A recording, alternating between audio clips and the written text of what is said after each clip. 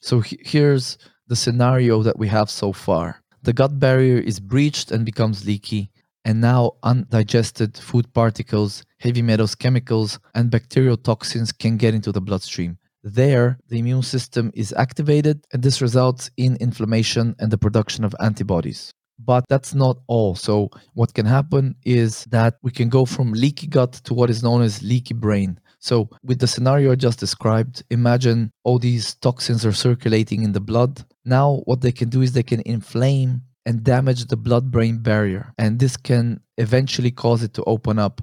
And this is called blood brain barrier permeability, or just leaky brain for short. And if you can imagine, so on the left here, we have a normal cross section of a blood vessel, normal blood vessel. And on the right hand side, this is a blood vessel in the brain. So you have these glial cells that form a barrier in some ways like the intestinal barriers. And these glial cells, this blood brain barrier, protects from various, again, pathogens, compounds that shouldn't be there, shouldn't get into the brain's circulatory system. And of course, they let in certain amino acids, nutrients that are required. So they're selectively permeable. This blood brain barrier is selectively permeable.